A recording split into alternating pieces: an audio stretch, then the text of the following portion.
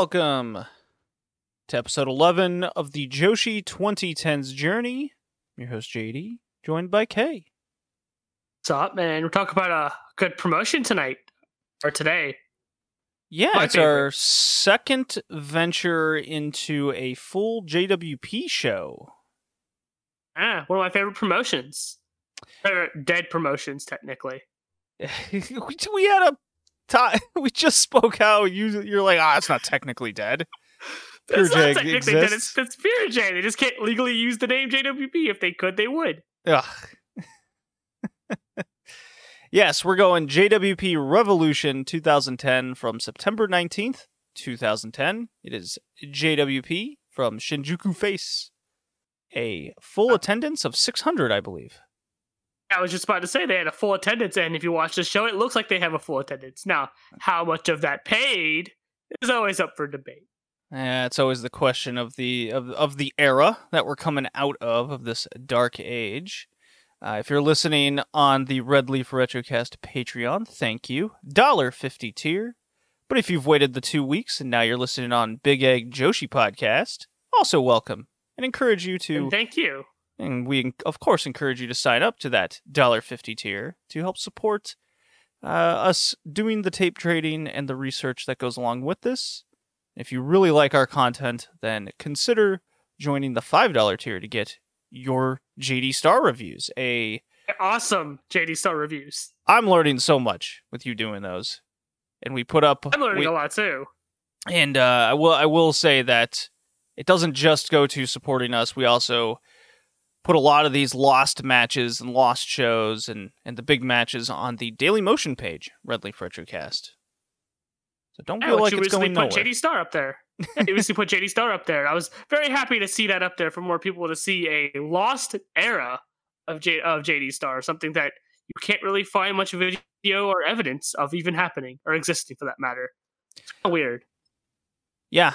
A lot of the matches that we cover on this podcast and doing our research is definitely lost to time, it seems, unless you somehow do tape trading like we're doing, but not everyone has the means to do so, nor the desire. But if it's right in front of you, then you're just like, maybe I'll click on this.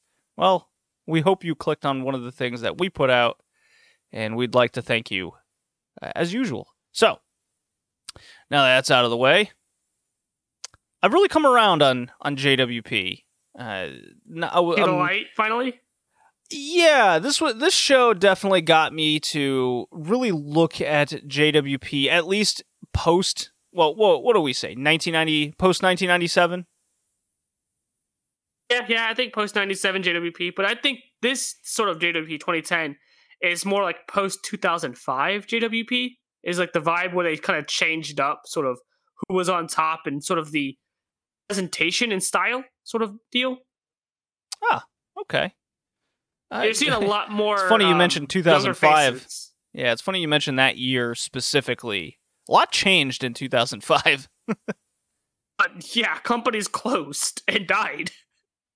Yeah, and then from 2006 to about now, it was a huge shift in the industry, and we're certainly seeing JWP be one of those promotions that are trying. It seems like they're trying new things, and there's a great availability of talent out there, and it seems, okay, so we've covered, give you an example. We've covered Oz Academy. That's certainly where all the legends seem to be kicking about.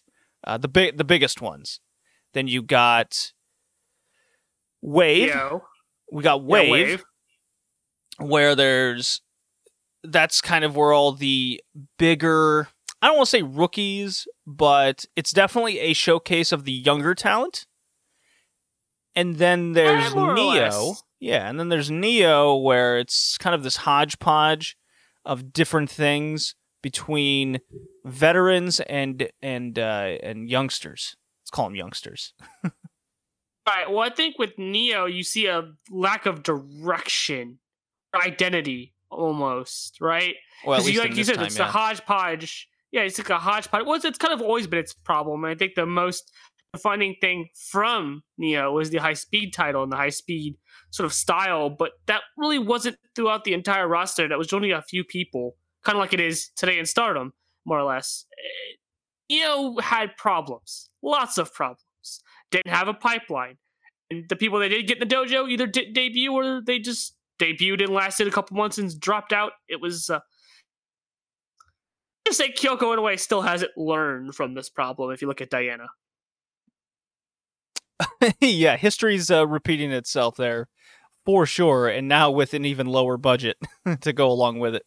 And now it's in a basement, not in Shinkiba First Ring or some shit. Yeah, it's even worse these days.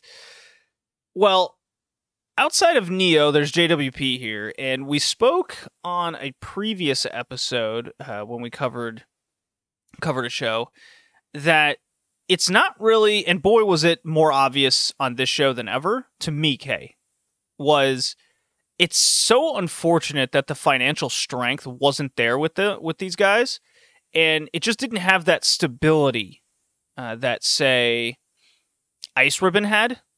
I know that's kind of pushing a low bar there, but they at least had some idea of how to budget. At least that's what it comes across to me as.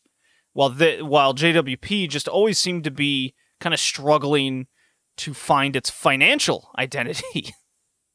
So that's kind of half true and half not. So like I've said before, JWP, the promotion itself was doing fine financially. They were making fine merch, fine at the gate, right? They weren't selling out constantly, but they weren't doing poorly for themselves. It was the parent company, right, that made a lot of bad decisions. And when the parent, that's why I say Pure J is JWP, because it's the same roster, same everything. They just can't use the name because it's tied up in bankruptcy legals and copyright. Because the parent company owned all that stuff, and when it went under, they lost the ability to do all that. Bolshoi's tried, and I think she still tries to every year or so to fight for it. She wants it, right? Because that's what it is. It's not Pure J, it's JWP, and they'll put the banner in front of their camera saying JWP to kind of let you know subtly, right? Well, not too subtly. But Ice Ribbon, so to your point, your example, Ice Ribbon is backed by Neo Plus at this point. And Neo Plus is actually a financially stable company that doesn't make bad financial decisions because they kind of just do web design and stuff, and they kind of stay in that lane because they seem to be sort of one of the Japanese pioneer forefronts of that. So they don't mess outside of that because they know what their strengths are, and that leads to them being very financially solvent. Yeah, and where the optics, or at least from the outside looking in, seems to be is JWP here put on a hell of a card with a lot of interesting talent there. I thought it was a good mix of veterans across the generations, so you just didn't have, kind of like the Oz Academy situation where they're all kind of in their 40s. Here, I felt like we got some in their late 20s, we got some in their early to mid 30s, and then there was a couple in their 40s. It's a good mix of talent, and they're kind of all over the card. They're not just all top heavy, being in the main event, the semi-main. Maybe you get a 30-year-old mixed in there. It's the availability of talent is utilized with JWP, and I feel that if the parent company had that financial stability, they would have been able to capitalize more with at least booking a lot more shows like this, and then in turn they'd be able to escape the Shinjuku face ceiling that it really comes across that this is as top as they can go in 2010. So, your point on talent, right? So we don't have Arisa Nakajima right now because this is during the period of time where she's out, right? Mm-hmm. Hanako Nakamori, who debuted in 2006, isn't on this card because she's kind of suffering from an injury, I believe. Could be off. Interesting. Hanako Nakamori is... So Hanako and Risa Nakajima are the last two big trainees, big top-level wrestlers to come out of JWP. Now, you hear about Risa Nakajima, but you don't really hear too much about Hanako Nakamori because she didn't leave JWP like Risa Nakajima did. Mm-hmm. And Risa Nakajima is a better wrestler, but Hanako Nakamori is also very good on her own right. If you ever see Hanako Nakamori wrestle, you'll kind of get what I mean. She's actually very, very good and very underrated because she doesn't get seen a whole lot. We don't have those two currently, and this is the kind of card they could still put on because they still have Bolshoi, who's a draw for them. They have Yonayama, who's signed and is a draw for them. Just, I believe Sachi Abe is even signed to them. That's what Could sure be what wrong it at this seemed point. like. Think she is signed to them at this point. I could be off. I know JD Star is closed, so she's not working there. Where she Right. was signed, for a few years there. So I don't know if she's freelancing or if she is signed. I couldn't find anything, but I do think she is signed, and she's not much longer for a career anyways at this point. If she retires in 2016, Yeah, 2014, one of the two, I can't remember. the other thing I took away from this, and I'm looking at the names here, it's a lot of people that are still associated with JWP's past. Yeah, like So Leon's there. right, they've been able to hang on to a lot of this talent, not lose them to freelancer free agency, if we can call it that. They've been able to kind of absorb some of the bigger names from fallen companies of the early 2000s. We see some Arceon here. We see some JD Star. We see some of the late doldrums of AJW. Well, yeah, I mean, that's the Nai Takahashi right there. She's from the doldrums Yeah. of AJW. Yeah, so it's just kind of more optically where I got this idea. It's like, man, there's a lot of good talent here. Why, oh, why can they only draw 600 with a card like this? And the only conclusion I could really come to is they just don't have the investment partner that's stable enough to go bigger. I actually don't even think that's even 100% correct. I think the scene.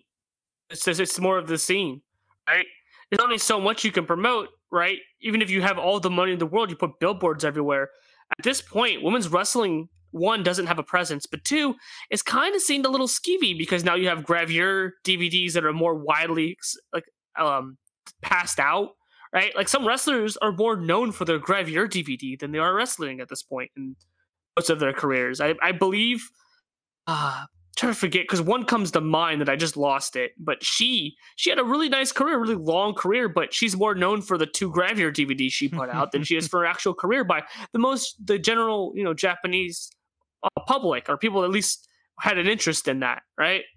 That's the problem, right? We're at 2010. The scene's still in the dark age, but it's coming out a little bit. It's just kind of crawling out. And as you said, a card like this with a hair versus hair match, no less, something that would get buzz, right? Well, I mean, it did get buzz. It was in magazines, but I mean, the attendance didn't show up. I can't remember if there was a big pop in attendance the next show after it got put in Ladies Ring and Shoe Pro. Because at this point, now I could be a little off base with this because I haven't done enough research, but from what I have seen, I don't think Joshi was even in Shoe Pro. Like they would show articles here and there, but it was not like it is today, where they get full page articles and several articles throughout the magazine. I think it was usually like maybe a page or two was dedicated to Joshi because it was like a dead industry. It was kind of written off for the most part still at this point. It's sort of this dirty underground skeeviness because of all the gravure stuff. So coming off that then, because you're kind of filling in some thoughts and gaps that I had, was, okay, so they were able to draw 600 at Shinjuku Face. That's a sellout. Okay. How much is paid is always the question that we ask. Yes, of course. Now, we've seen other promotions in 2010 able to draw a higher crowd, at least allegedly. Cork Hall, 1,200, 1,500. I can't recall. I think Yokohama somewhere was. The point is, they're able to get maybe 1,000 or 1,200. Let's put the number there. Why? Right, but I think the ratio for those what was paid and what wasn't paid is probably very disproportionate, one-sided. Yeah, I understand that, but here's where my mind is kind of wondering about JWP is. You mentioned the scene being very weak, and I'm not disagreeing with that at all. I'm just trying to come up with why JWP didn't try, at least for a show like this, to go bigger. Is it because the scene is so weak that they just simply didn't see it financially feasible to try and go bigger?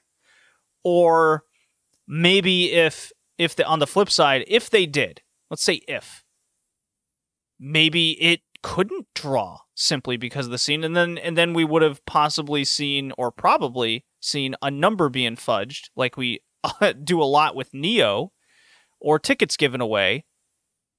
So this 600 is a representation of just how strong the scene is, which is quite sad. And that's kind of why we're seeing this crawling out of the Dark Age era.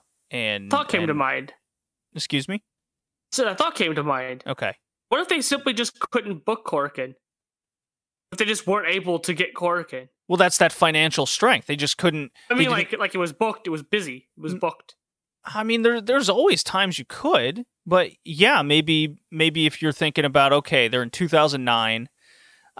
We don't really know what we're gonna do around September 2010 because you got to book Korakuen way out. Absolutely. Oh yeah, it's usually like a year in advance. Yeah. Yeah. So maybe that has something to do with it. They just didn't see that they could do something like that a year out.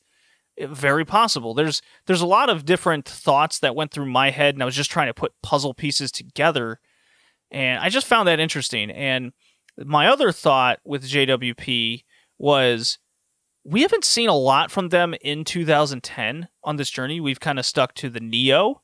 We've watched a few Oz Academy shows. We've seen Ice Ribbon, which is very interesting and different. But we haven't seen a lot of JWP. Is it simply just going on under the radar from us? Or is it something, do you think, we should probably, when we get to 2011, maybe look into some more interesting cards later, especially more like this, that could pop out and we get a better idea of what's going on? I think it's a mixture of the two. I think we kind of have sort of overlooked some of them for the Neo, which makes sense since this is their last year in existence. So you kind of want to see where they're at throughout the year, right? That makes sense. But I do think within 2011, we should probably look at more JWP because I believe Arisa Nakajima comes back in 2011, 2012. So we'll see her coming back. We'll see Hanako Nakamori showing up again. Like we'll see a lot more things going on. And I'm at the least very curious on where they continue to go up until the closure because what I was able to see in terms of attendance numbers, their attendance doesn't drop off really bad. I said the parent company, it's not the promotion. The promotion was making fine money at the gate. It's the parent company investing in maid cafes that went fucking nowhere. Trying to spin off side brands so that they don't put the JWP name on a fucking maid cafe, and so you get the it's called Haru something. It's some dumb name that they put on a maid cafe chain that flopped belly up really bad. I'm getting the Matsunaga brothers investing in the ramen shop vibes. Yeah. History repeating itself again. just a tad. Except maybe not as catastrophic. Like they didn't invest in like what was it, like 10 ramen shops? It was like 2 maid cafes. So a whole chain, yeah, a whole chain. They were trying to start a chain of maid cafes, and they opened one. It was moderately successful, but instead of waiting for it to get really successful before you open a second one, they just opened a second one. Both in Akihabara, which is, if one isn't succeeding in Akihabara of all places, a second one sure as hell it can succeed in Akihabara.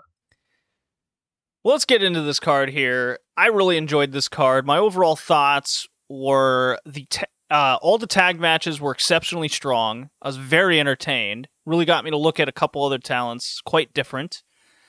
I loved the use of veterans. We'll call them super veterans. Not quite. There wasn't a strong old guard presence on this show. They were pushing. Yep. Yeah, they were pushing new talent, and even the beginning of the card was very unique, and it felt like JWP, if that makes sense. Yeah, it felt like 2000s JWP, because like if you watch 90s JWP, it's very different looking and feeling. Can't put my finger on it, but at this point, their sort of feel is different too. They feel more like a rowdy, old school, but still new blood promotion, if that makes any sense. Like they feel very rowdy.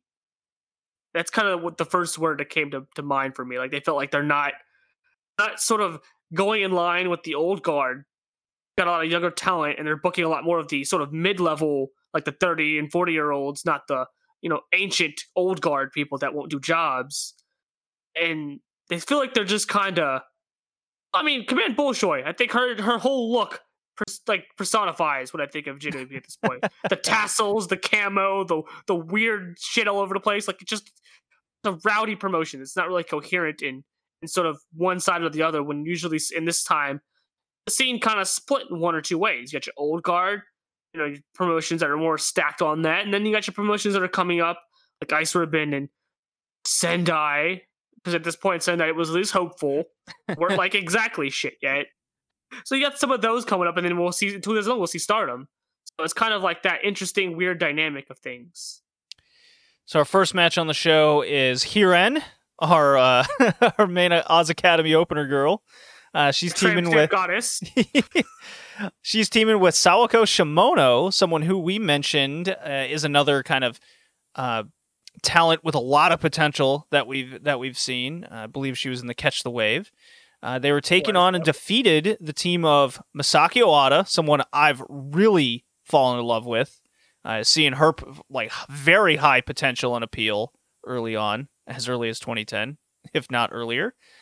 And she teamed up with Moon Mizuki, a name that really kind of, I swear I've seen this name a lot, but never seen her in another kind of young talent that's in the developmental stage of her career.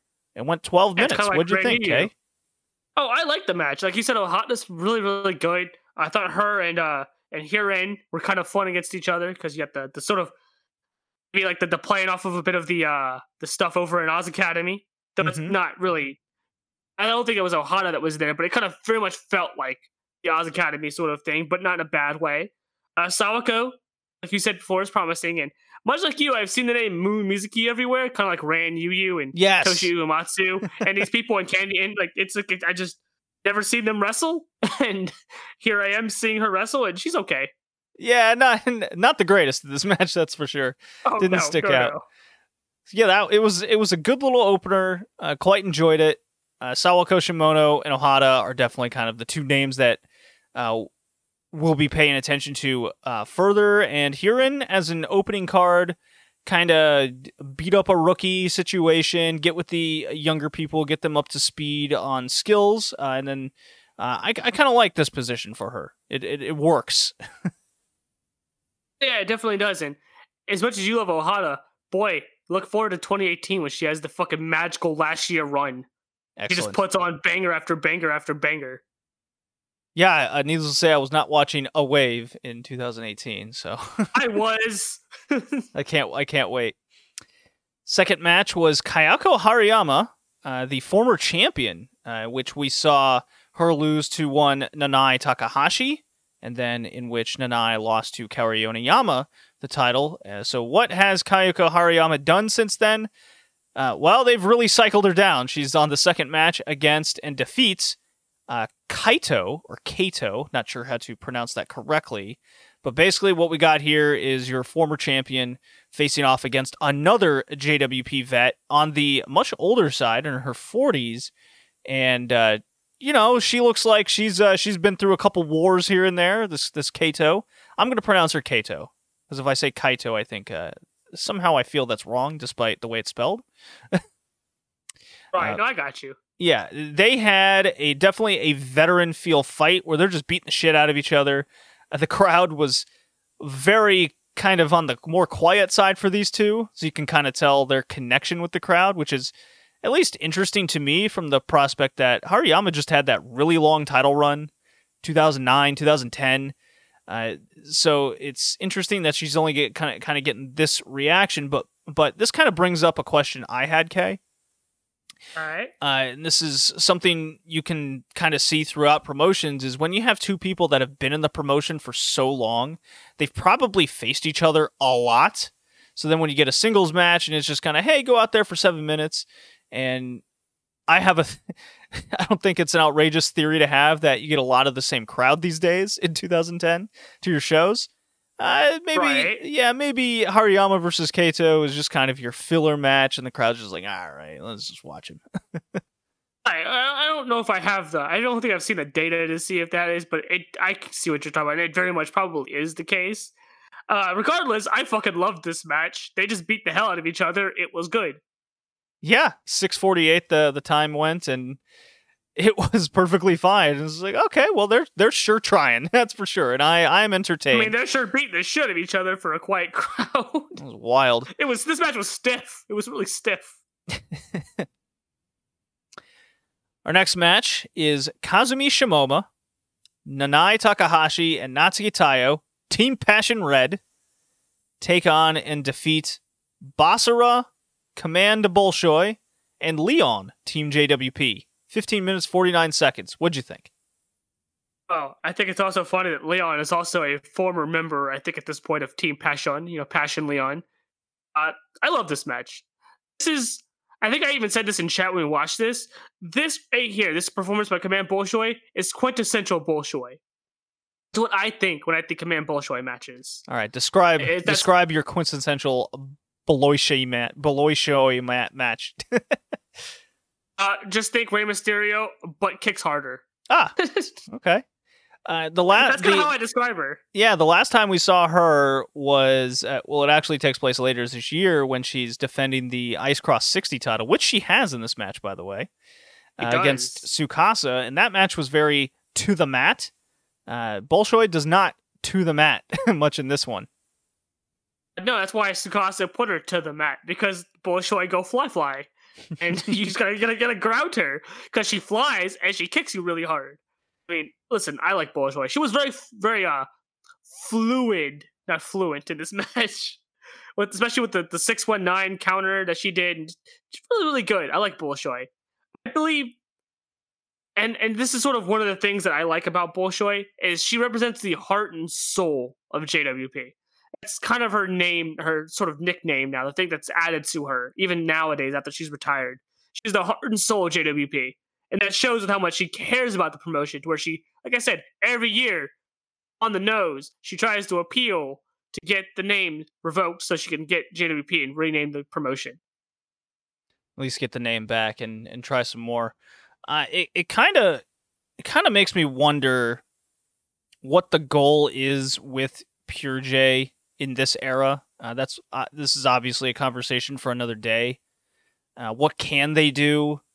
How they clearly need a lot of talent help, and if there's a time to start trying to draw more, or at least try new things, I guess the coronavirus period isn't the best time, but you can at least try to, I don't know, maybe some inter-promotional work would definitely do something. We see actress girls doing that a lot, so maybe I don't know, just kind of throwing ideas out there at this point. Right.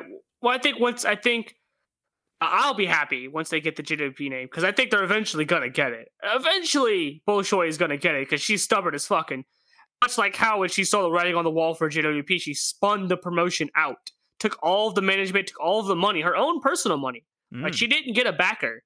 She took her own personal money and sort of built this promotion that we see now in Pure J, and sort of got everyone over there. Now, the financial portion of it, she did get investment for, like, the dojo and stuff, right? Because she couldn't get that. She was trying to get the Pure J dojo when it closed. I mean, the JWP dojo when it closed, wasn't allowed to. She's tried very, very hard, and very few things she's been able to keep, like the daily sports tag belts and some of the sort of memorabilia she's been able to keep. She definitely loves this promotion, and you even see it now in this point, right, in her career. Like, she's not the head of the promotion, but she's very much involved in the backstage inner workings. And look at her. She's not even in the main event. She wants to showcase other people because she wants the promotion to thrive. It's not about her. It's about everybody else. And I love that about Bolshoi. Leon stood out in this match. Natsuki Taiyo, of course, stood out in this match. She's a wacky wrestler. Very tiny, lots of speed. Her claim to fame. Yeah. So the Bolshoi Taiyo and Bolshoi Leon with Taiyo in the match, those were kind of the highlights. Unfortunately, a lot of the match kind of came down to Shimoma and Basara constantly in their 1v1. So you could kind of tell where it was heading. And then Nanai Takahashi just kind of disappears at times. She hits a clothesline, she kind of leaves. The less of her in the match, the better, I feel. It was very strange. She's just like, okay, I'm third from the bottom. Whatever, I'll just nay it up. I won't put work in. this really struck me watching this. Okay. So 2009, Emi Sakura was the Wrestler of the Year in Tokyo Sports. Okay. Yes, For women. correct. And in 2010, Nanai Takahashi was Wrestler of the Year. I'm going, we have watched a lot of 2010. We've seen a number of different promotions. What special have we seen out of Nanai Takahashi in 2010? Because she certainly wasn't on the top of this card. No, you see, she has her in high places. Takahashi's best asset is her politics backstage. That is her best asset, not her in-ring work, her politicking backstage. She knows and what she's able to do. Like even from a kayfabe, like even if you kayfabe it up, I don't deny it, but even if you kayfabe it up, she didn't have the Neo title. She had the JWP title for like a month.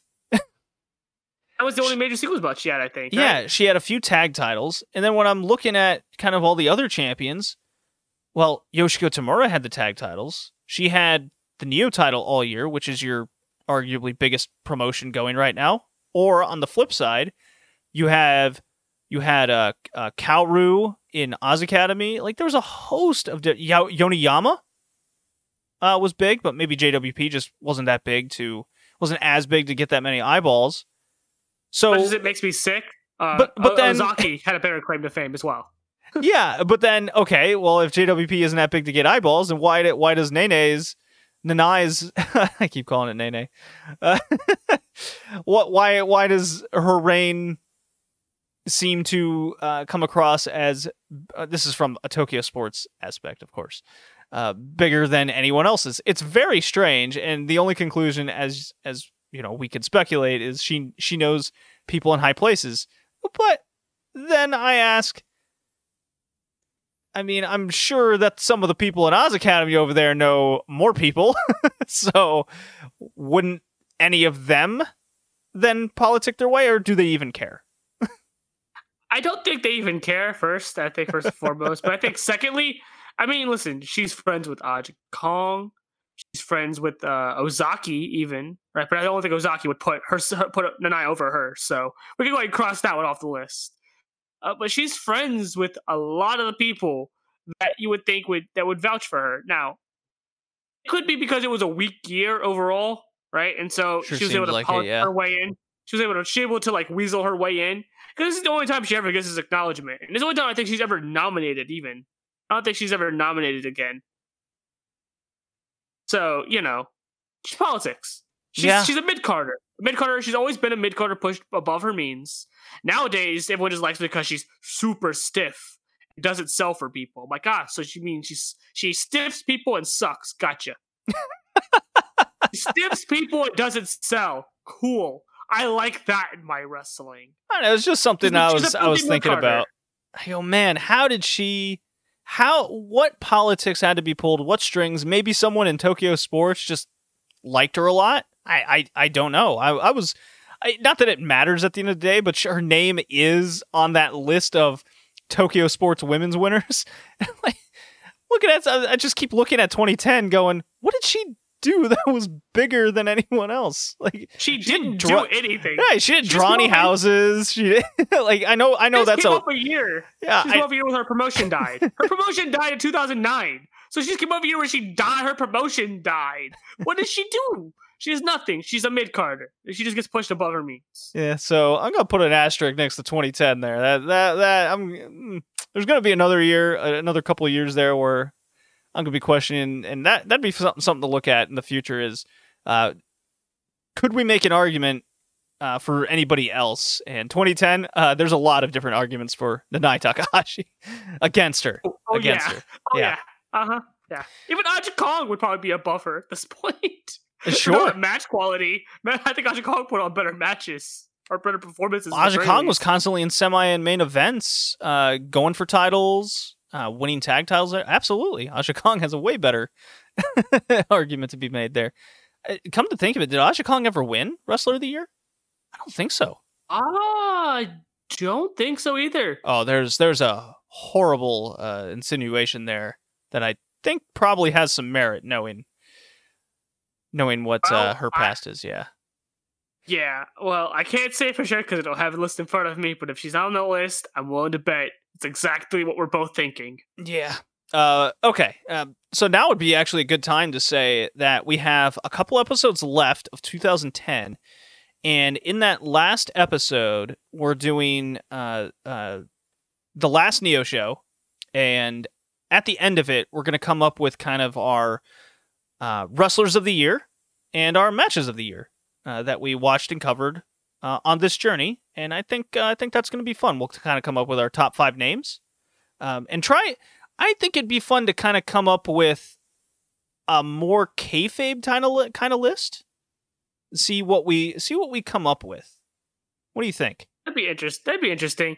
I think for matches, I think since there wasn't a whole lot of them that were enough for a top 5, I think maybe just pick our one match that we think was the best of the year. I think we can come up with a top 5. I got see. it. I can't think of much of one. I don't think there's a whole lot of matches that sort of hit that threshold. Well, if you go on to the Patreon, you can find a post where I have listed all of the kind of shows and separated a match here or there from the show with our recommendation star ratings. So maybe that'll jog your memory a little bit, Mr. K. Probably will. Yeah. I'll probably need that. We've watched a lot of shows and got off a lot of wrestling. Because Golden Week. My brain's rattled on wrestling at the moment. So Team Passion beats Team JWP. So the outsiders come in. Basra eats the pin. That's no shock. And she probably should have eaten the pin, actually. So, trios match. Carlos Amano, Ran Yu, and Tsubasa Kuragaki versus Tanny Mouse, Yoshiko Tamura, and Yuki Miyazaki. A 20-minute time limit draw. So, one thing that was pointed out to me in this match that now I hate with a burning passion, is we found out where the origin of, at least we assume is the origin of the Sakahirota comedy, Tanny Mouse. And now I know why her name pops up everywhere, because that's the same thing Sakahirota does these days. Her name pops up everywhere because she's a comedy character, so she doesn't have to work that much. I hate that I found that out. I thought this match was a lot of fun. It was fun, but I hate that that was pointed out, and I'm like, oh no. She does all of the Hirota spots. All of them. You mean she does all of the Tanny Mouse spots? I want you to know. Because they are all hers. God damn it. And the crowd wants them so bad, and then when Yoshiko Tamura messes them up, they get quite angry with her. They do, and I'm like, no, you marks. Why are you buying into this? It's just, so you got opponent kind of on their stomach in the middle of the mat, and people just kind of run over them, strike a pose. Yeah, the Sakahirota pose jump over them thing. Yeah. Woo, if you jump over them. It hurts. It hurts so much. So on one side, we kind of got Team Oz Academy, and then I guess on the other side, you got Team Freelance Neo. I kind of call them as. I guess. Yeah, so we got interpromotional warfare here in JWP. It's funny. Did it need to go a time limit draw? I guess it was fun enough. It was mostly comedy, not a big deal. Carlos Amano, Ran Yu looking fresh, and Tsubasa Kuragaki really surprised me because I've only seen like late 2019 through 21 Tsubasa Kuragaki, where she's a rough time. Okay, she's broken. She is a broken athlete at this point in time, but in this era in 2010, she's moving fast. She's moving well. She's hitting moves. She's a powerhouse. She's a threat. Very fun to watch, and she's in her 30s. Tsubasa Kuragaki is one of those people I've seen bits and pieces of in the 2000s. And I was always kind of like, oh, she's pretty good. But then I would just forget about her in a couple weeks. Which I guess it says more about, like, maybe I just don't recognize her as much. But you were correct. Modern day Tsubasa. Ugh. Not somebody who needs to hang it up. I think she needs to hang it up. She is definitely not the same wrestler. Yeah, one thing I've noticed is the ones that are still kicking around in high on the card in 2020 plus, we'll call it. I think that's a good phrase to put it. Is we've really seen the deterioration of wrestlers' bodies and ability to kind of keep up with a lot of the younger generation that's around these days. Maybe you could get away with it a lot more, 10, 15, 20 years ago because the style was more of this hard-hitting, slower, and because the go style really requires a lot of running, a lot you do a lot of work on those knees, and it requires a lot of cardio. And when you have okay, for example, in this match, you have Yoshika Tamura slowed down a lot, but she can still keep up. She's a good example of someone that clearly kind of knows that she's approaching her end. But Amano and Yu, they're still able to go, and they're all kind of on the same page, and you definitely feel it in this match. So it really dawned on me watching Tsubasa Kurigaki here, and then compared her to her modern self, where when you're an athlete, your body it's so amazing how fast it breaks down. Like it almost comes out of nowhere. And I would say for baseball, it comes kind of in the 28-year-old to 33-year-old age. And that you see that with a lot of sports in general, especially soccer. You could say that the athletes end of their career is 32, which sounds absurd, but you got to remember everyone starts, pros when they're 16. And you can kind of put wrestling in that, at least in the Joshi era, in that same aspect with wrestlers starting so young. So then when you get to that 28 to 30 range, you're just like, man, their careers kind of coming to the end just from all of the damage that they've taken over the years. Wrestling's not that much different in concept. So when you get to, just imagine a soccer player, then now you see them in their 40s, and you can see a lot of players like that when they get off the higher end clubs and they're going to kind of their local teams. They've really slowed down a lot, but they, if they want to still kick around, that's fine. But they're not in the starting 11 in the Premier League anymore. They're in those lower ends. They're coming out after 40 minutes. Wrestling is, this is what I was thinking about, watching a lot of this. I was like, man, Tsubasa Kurigaki really got me on a tangent comparing her to the breakdown of kind of top end football players and going to their local teams. Yeah. I think the saddest and most frustrating thing I've seen in the 2020 plus, as you put it, is Kyoko Inoue just standing there and having Madeline just run into her constantly. I'll tell you what match. That was half of a match. That was half a match. Yeah, I'll tell you what match did it for me was, I believe it was 2019. And I was on the Red Leaf Retrocast proper, and I was watching. I believe it was Arisa Nakajima versus Mima Shimoda. Oh, ouch! Yeah, and I'm watching Shimoda it going, was bad off. Oh no, Mima Shimoda. We're in the AJW era where LCO just became a thing, and they're the new hot stuff in 1990. And cut to 2019, it's just, oh, why? Oh, it's and nothing's more painful to me than watching kind of your favorite wrestler just look broken and just hanging on just that bit too long. And it wasn't too long after that there, where Shimoda is now helping Jay White with chairs after G1 matches. Yeah,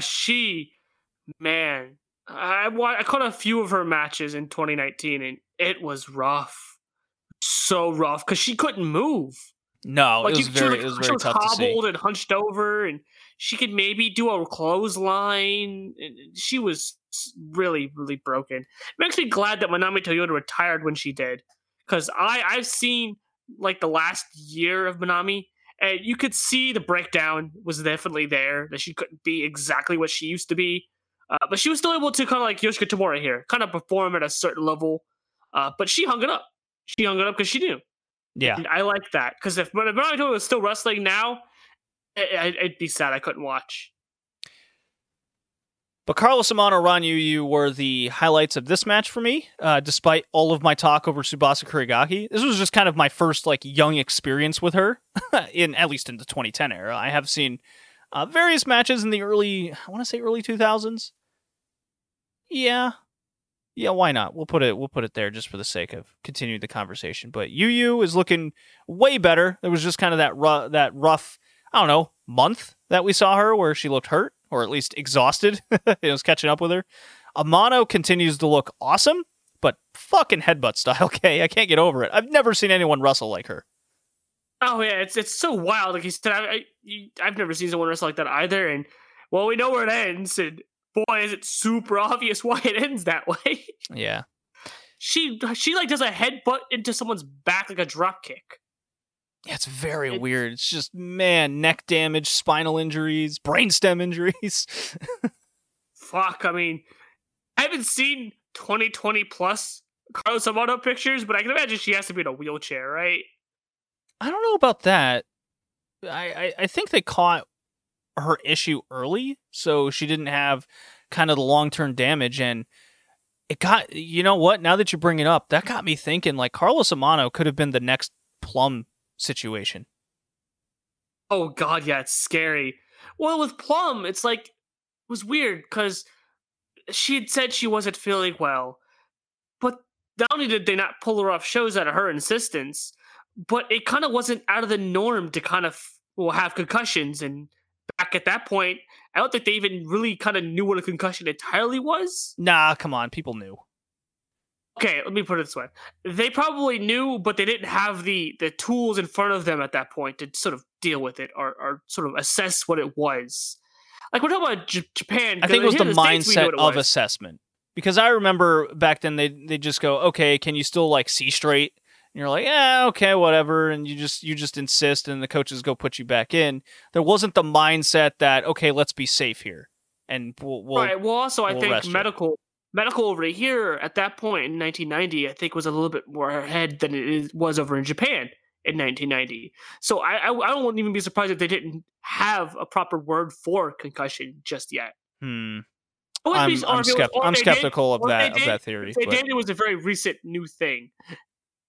What little I've understood of it, right? But it wouldn't surprise me if they didn't know that she had a concussion. It would surprise me if she didn't know she had a concussion, right? It's it was something that wasn't new. It was something new over there, as far as I'm aware. Yeah. It wasn't a thing like it is over here where they knew what it was, but they just kept quiet about it on purpose. Yeah, I'll be curious to see if we see any obvious deterioration from Amano, especially with her style. I brought that up. I was like, there's no way. I know it happens all abruptly, but there's no way there isn't some kind of slowdown or breakdown at this rate. The style dictates that. Yeah, I'm very curious how they keep. I wonder. One thing I was thinking about as a sign is maybe we just don't see her in the main event anymore, kind of like with Plum in JWP, where they insisted her to not be in the main event because of underlying conditions that they had, and the trust wasn't there. So that's something to look out for. All right. JWP tag title / Daily Sports tag titles on the line. Your champions, Toshi Uematsu, Gaia rookie extraordinaire. She's back. Wacky hair girl, spiky girl, teaming up with Kazuki, your JD Star journey. If everyone's following along on the $5 tier Red Leaf Retrocast, you'll be very familiar with Kazuki at this point. And Sachi Abe. And they're you're getting ahead of here. Sorry. Versus I'm a big fan. The team of Aja Kong and someone I've become a big fan of, watching and listening to the JD Star reviews, Sachi Abe. Yeah, I've become quite the fan of Sachi Abe. I didn't think I'd be a fan of someone like Sachi Abe because I saw her. I think I've seen tail ends of her career. It's very sad, but Sachi Abe, man, dude, she jumped off a freaking. Oh, she's awesome. I love her. She has a lot of charisma. She's developed a lot of confidence since 2001. Yeah, she really has. That's noticeable. She clearly has a way with the crowd and a connection. She even cuts a good little post-match promo because they win the tag titles. Sachi Abe and Aja Kong. They're champions, Kay. They are. So hey, do you want me to give a little bit of a history of the Daily Sports name and why it's there? Yes, please do. So, the Daily Sports tag titles were once upon a time the Daily Sports Tag Team Tournament in AJW. So, AJW had a sponsor. I don't remember what year it started, but the Tag League, I believe it was, had a sponsorship. It was Daily Sports Magazine, which is a sports magazine in Japan, right? So, when AJW folded, the sports magazine transferred the sort of sponsorship thing to JWP, but because they don't have a tag tournament at the time, they just made tag belts. And it's funny because the modern day tag belts you sort of see JWP have are the daily sports belts because the JWP tag belts they can't actually own physically. And I think they have possession of them, like Bolshoi has them, but they can't use them as their tag belts. So the daily sports tag belts are that's why you see the big red strap with the weird gold kind of metal plate in the middle, and it just has Japanese letters on the side in yellow. That just says Daily Sports. All right. I like a good history lesson. That's cool. Yeah, so the match itself was 13 minutes. Very simple. It was it's really funny. The story that came across to me was Sachi Abe's shenanigans and constant go was really getting to Aja Kong, but she kept insisting, Aja, get in there, do some back fists, go to the top, go here, go there. And Aja slowly, she's doing it all, but man, is she getting tired. And then Sachi Abe gets in and finishes off the match. Look, Umatsu, we've spoken a lot about her. She is a mid-carder. If you've ever seen one, she feels like one. She's a veteran, getting a good little tag title run here. But of course, it comes down to the JD Star wrestlers against each other, and Abe pins Kazuki, and she's so happy. New tag champs. Aja Kong's still on the mat, tired. She's just going, no, yada. I don't wanna. And Abe's like, look, we're tag champions. We want to defend these all the time. No, says Aja Kong. I don't want to do that. Well, you're stuck. We are champions. Haha. I love it. It's also funny seeing 2001 Kazuki in her orange jumpsuit, prison jumpsuit, and then seeing her have proper gear in this match. It's kind of weird. She's still a bad wrestler, I maintain. Like, I think she was just kind of slightly better in 2010, but she's still a bad wrestler. I don't know, man. 2001 Kazuki is a rough go of things. Oh, it's real rough. So the bar is low really to cross. Bad. The bar's low to cross. I think she crossed it. I think she's improved, but I still think she's a bad wrestler. Yeah. I still saw some of the old Kazuki habits in the match. I was like, oh, see, you haven't let go of certain things. So if we get more Sachi Abe and Aja Kong shenanigans as tag champions, I think we got to pay more close attention to JWP in 2011, K. That's going to be weird going flip and flop between 2010 or at this point going to 2011 Sachi Abe and the 2001 Sachi Abe where I'm at in JD Star. Yeah, you get to see the 10-year journey of her. Go figure. That's cool. I can't wait. And our main event, JWP Openweight title, Lucha de Apuestas. Okay. Kaori Yoneyama, the Openweight champion, taking on rival Emi Sakura. 20 minutes, 18 seconds. Rival and friend. All right, Kay. What a match this was. We just watched the Oz Academy last woman standing match, Kaoru and Ozaki. Now we have Yoneyama against Emi Sakura. Two way different generations, two way different ways of going about how they look at wrestling and what they're doing here. Kay, what did you think of this epic title match? So, I had seen this way back when I first got into Joshi, about 2018, right? Way back. Way back. It feels like forever at this point, let me tell you. But I watched this. It was on a list of matches that people recommended to go out of your way to be for like old school Joshi, right? So I'd seen it, but I hadn't seen it since then. And so rewatching it here, it just... You ever hear the phrase, it hits different? Yes, this match absolutely. Just hits different. This match just hits different. Like, I thought about it. This match isn't based on hatred. Match isn't like, it's not your dump Chigusa. It's not based off of a fuming, bitter rivalry like Julia and Tam. It feels like Manami and Toshi Yamada. That's what this feels like to me. I can see It's that. like two friends, rivals, both like just in the heat of things, putting this on the line because they've gotten to this point where they have to put their hand on the line. It's the only logical step for them both. And it's respect. We see a point in the match where Yoneyama could finish Emmy off, but she doesn't. She lifts her off the mat because she just can't finish her. Look at her face. She doesn't look like she wants to beat her down. She looks like she just can't finish her. She doesn't have the heart. Her face kind of sunken. And Emmy has to sort of snap her back to it, right? Like, we're in the middle of a match. Don't go easy on me. I'm not going easy on you. Right? And it's just, we see all of the Ice Ribbon girls at ringside. Right? We see Tsukasa, Shida, little Sakushi, and Karumi. We see Obihiro. We see her at ringside as well. This match just was so good. You even got Yoneyama's contingent. You got Bolshoi, Leon ringside for her.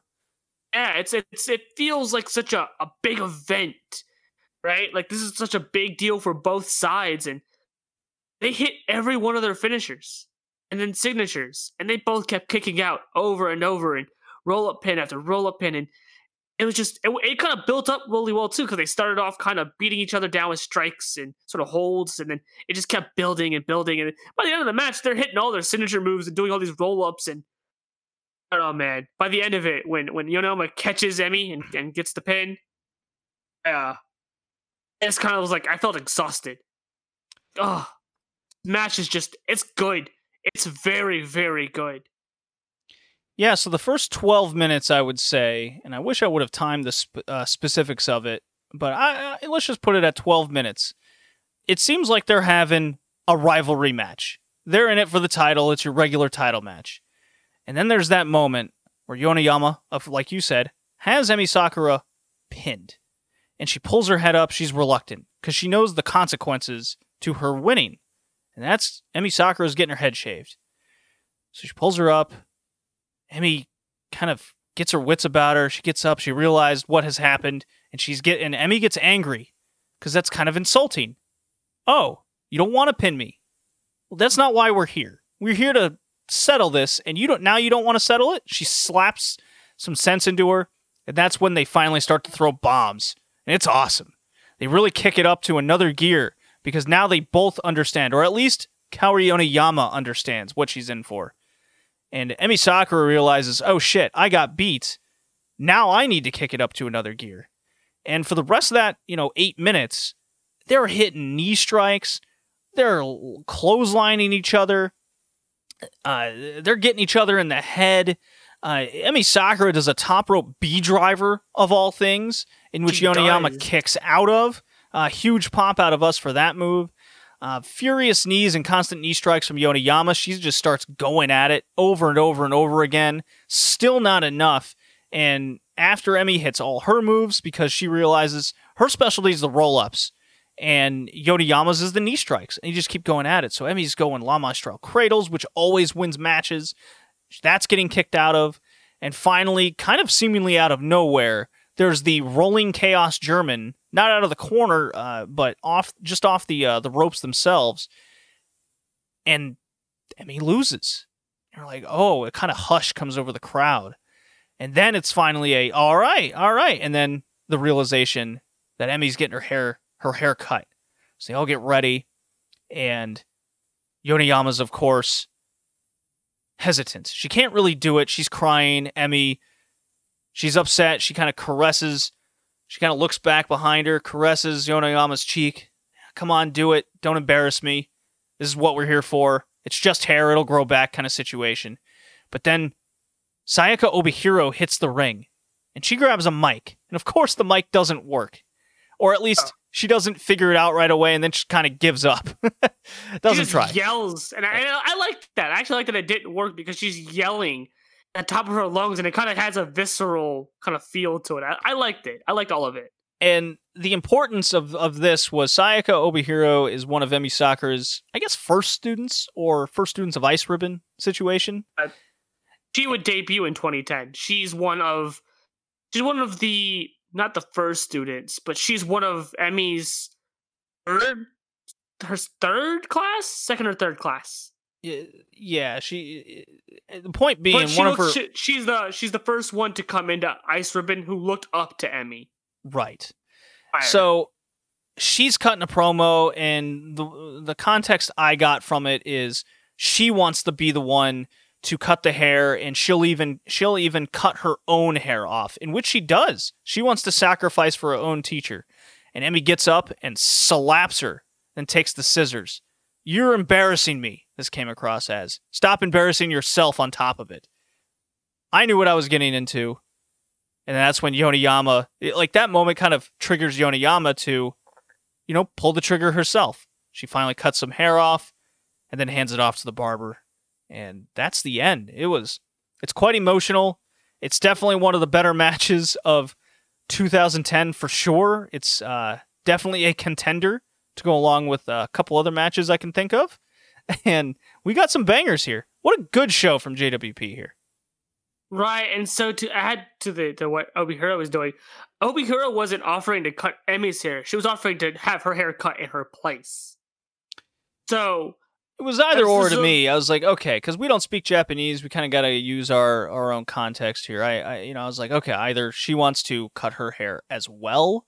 This is coming back to me. It's coming back because I remember when I the board I think it was the subreddit, the start of. Okay, so they can confirm she wanted to sacrifice her own hair. Yes, okay. That was she wanted to sacrifice her own hair, and Emmy got mad at her because it's Emmy, like for what you kind of said. I think it's exactly what you had said. You're embarrassing me. You're embarrassing yourself. I know what I got myself into, and I think the important thing here, and again, this is also coming back to me a little bit now. Obihiro, like I had said, was one of the first of the rookies to come out that had already knew who Emmy Sakura was and idolized her. Okay, so that's sense. What this is. Yeah, because she debuted in 2010. She's not the first class. I don't think she's even the second class. I think she's third class rookies. And she idolized Emmy. So that makes sense why she's doing it, even though she's like barely even been in the company. So yeah, a really strong show, top to bottom. Definitely recommend the show. I have basically the top 3 matches uploaded to the Daily Motion page that you can check it out. It's good stuff overall. Definitely recommend watching. I really got a different outlook on JWP coming out of the show and interested in paying attention to them more, especially in the next few years before kind of Stardom and Stardom gets off the ground a little bit more. Ice Ribbon they lose Emmy and a lot of talent, so they're going to have their down period. Which, by the way, I got the Ice Ribbon book that was written that you can find on Amazon. What a treasure trove of information that is. I'm so glad I got it. Yeah, I'm rebuying because I lost my copy. I'm rebuying it when I get a chance because I think I only got like one chapter in maybe, and I was just like, man, this is like a gold mine. Because the guy that wrote it, he stayed over there for I think 6 months or something. He was over there for a long time to sort of absorb the culture of not just Japan, but Ice Ribbon, and sort of talk to a lot of them and got a lot more inside information that I don't think anyone even gets nowadays. I think as much as we talk good about Eric and all this stuff with interviews, I believe there's information in there that he couldn't even get out of Tsukasa. Maybe he just didn't think to ask. It's like that kind of information. Possible, yeah. Stuff that is just really interesting, I thought. Yeah, I mean, the thing about interviews is people are you gotta know what to ask and what information to get out of them, but that's a different topic for another day. Right. Not yet. I'm not saying he did a bad job. I don't want to say that. No. I'm saying that. I'm pretty sure he didn't even know any of these questions to ask. I mean, I wouldn't have known some of this if I hadn't read parts of the book and dug my face into all things Ice Ribbon. But it's kind of cool to have resources like this and like his podcast where you can get information that you wouldn't get elsewhere. Yeah, I'd be curious to interview a Bolshoi or Leon and kind of talk about this era. In particular, interviewing there's 3 interviews, and I always kind of wish he would have gotten because I would love to hear them speak. Manami Toyota, Bolshoi, of course, Bolshoi, and Aja. Those are the 3 I would love to just hear about hear from. Just period. I think Bolshoi in this current. Let's see. You kind of want someone in a position of a Bolshoi, but not as big, because they might be able to. Not to be sound insulting at all, but you might actually be able to get them. Well, I think with Bolshoi, it's kind of like, it's weird. So Bolshoi is one of those accounts that if you follow her, she follows you back, kind of like Yonayama. And it's kind of weird because I'm like, do you mute everybody? You gotta mute everybody. There's just no way you don't mute everybody. Well, all right. Our next episode is Oz Academy Get Wild. That is episode 12. So are you ready to get wild, Kay? Does it get wild or does it just go mild? That's the big question. Oh, come on. We've liked what we've seen from Oz Academy so far. I'm wondering when we hit the point where we go, this promotion sucks ass. Give it a few years, we'll hit it. Don't worry, we'll hit it. You'll know when you hit it too. Okay, very exciting. So, the last thought. I think the promotions I'm most excited about now, as we're approaching the end of the year, and what I've learned is JWP is up there. Ice Ribbon for sure still. Like, no doubt. That is so, it's so unique and interesting. And honestly, I think Wave is another one. Let's see what they're doing. Yeah, I think I echo that. We get to early Stardom. Just a forewarning, early Stardom is very rough. Well, I'm very well aware. That's why I'm not kind of hyped for it. yeah, Aries Souza and all that. Yeah, it gets real rough. And of course, Oz Academy's, I think, the number one promotion. Pains you? Does it pain you to say? It pains you for me to say that, Kay? I think you just know Zaki Mark. Ah, come on. I'm more excited for JWP. That's what I'm more excited for. This is one of my favorite promotions. So, all right, join the Patreon, Red Leaf Retrocast, easily searchable. We do a lot of fun stuff over there. We got a monthly pick'em. We do the Joshi 2010s. We got our wrestler rankings coming out of the Red Leaf Retrocast proper, where we discuss 7 promotions at each and every episode. Sometimes we have more to say over others, and hope you guys check us out. Hit us up. We also got All Japan Women Destiny, where we do All Japan run through from the 80s onward. Enjoy all the content. We work hard at all this. Yeah, you also got my awesome JD Star reviews, and keep an eye out for Big Egg Joshi. Got some special stuff in the works for the month of June. All right. See you next time. Yeah.